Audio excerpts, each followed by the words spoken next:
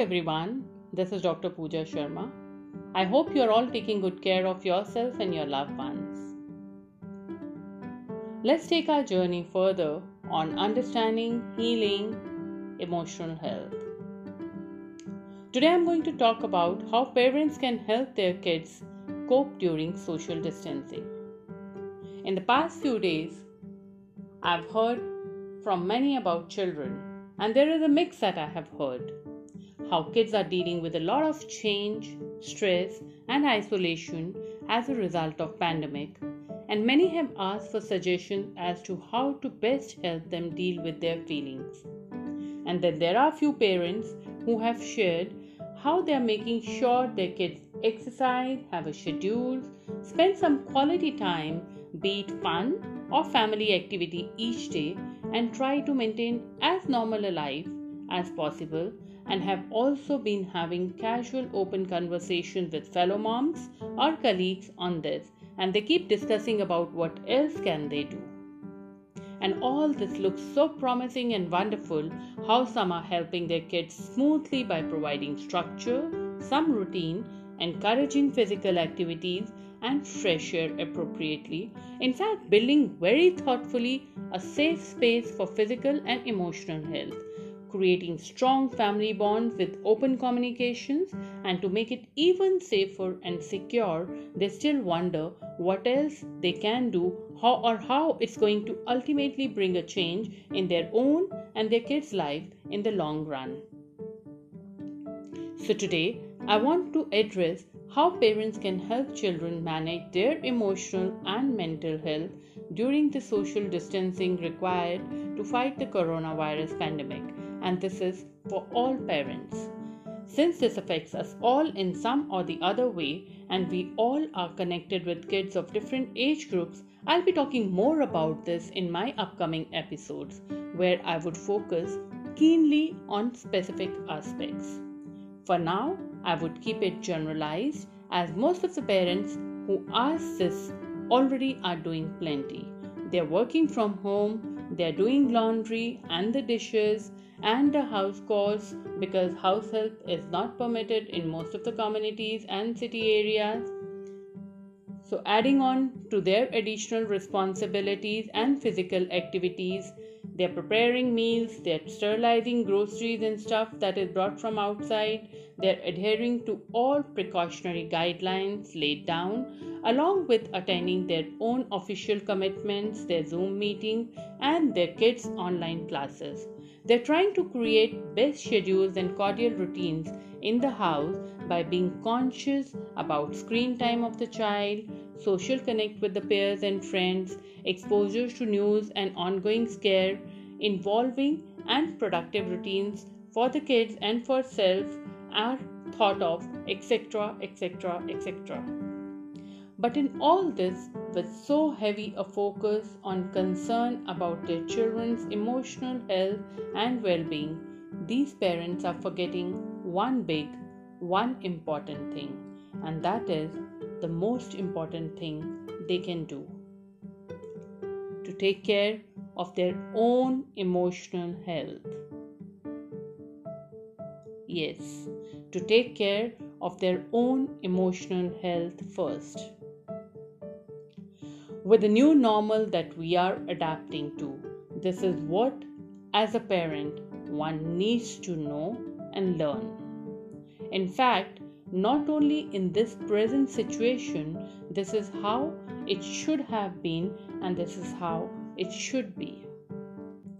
Emotional response of a parent in any given situation has a great influence on the personality development and behavior formation of their child, no matter how big or small the child is, and whether it's a family crisis or a global one like this pandemic now.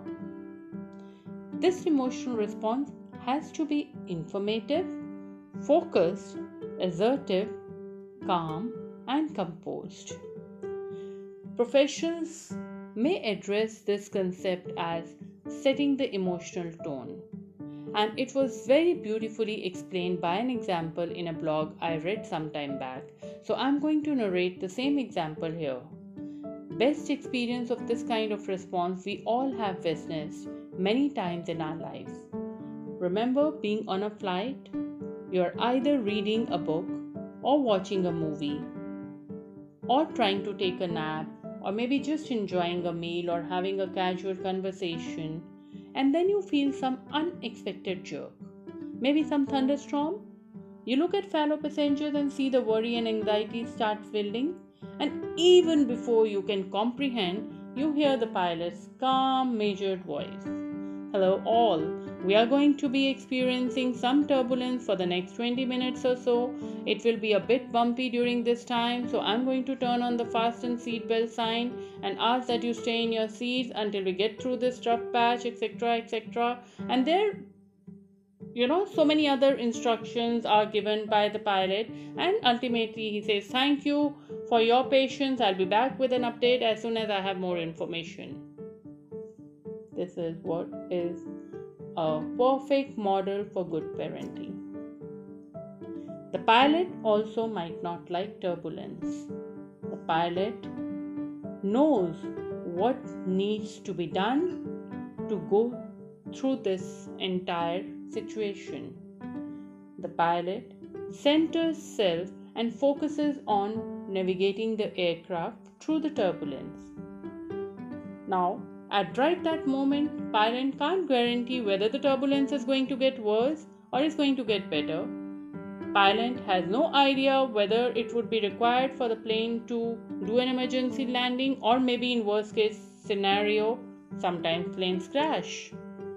But if the pilot goes into a state of terror, the passengers will too.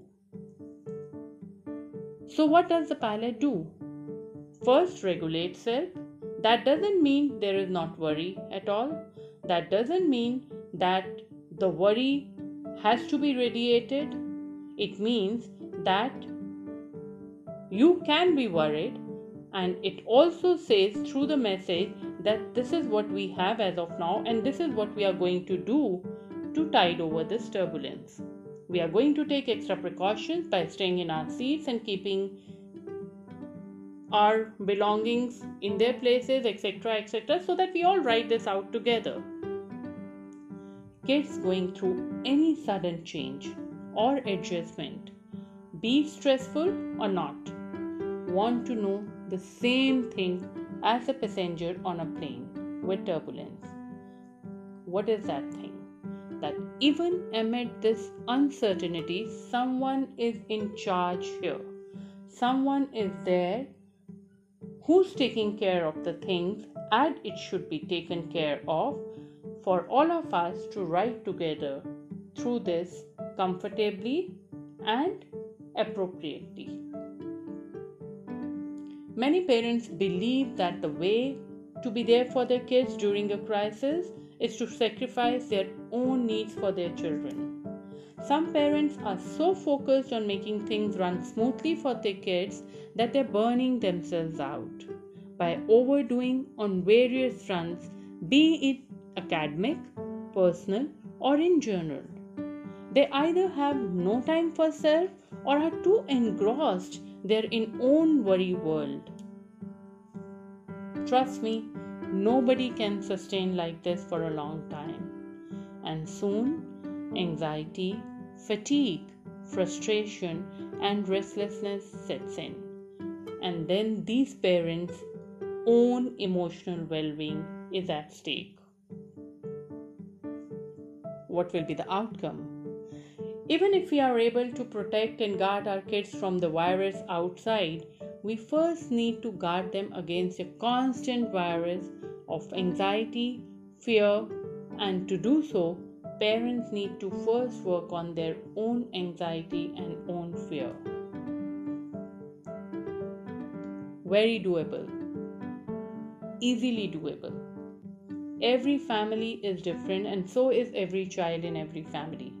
That is why there is no single formula that works for all. It is human nature to get perturbed with change, but we also are very adaptable. Who would have imagined how we are today a few months back?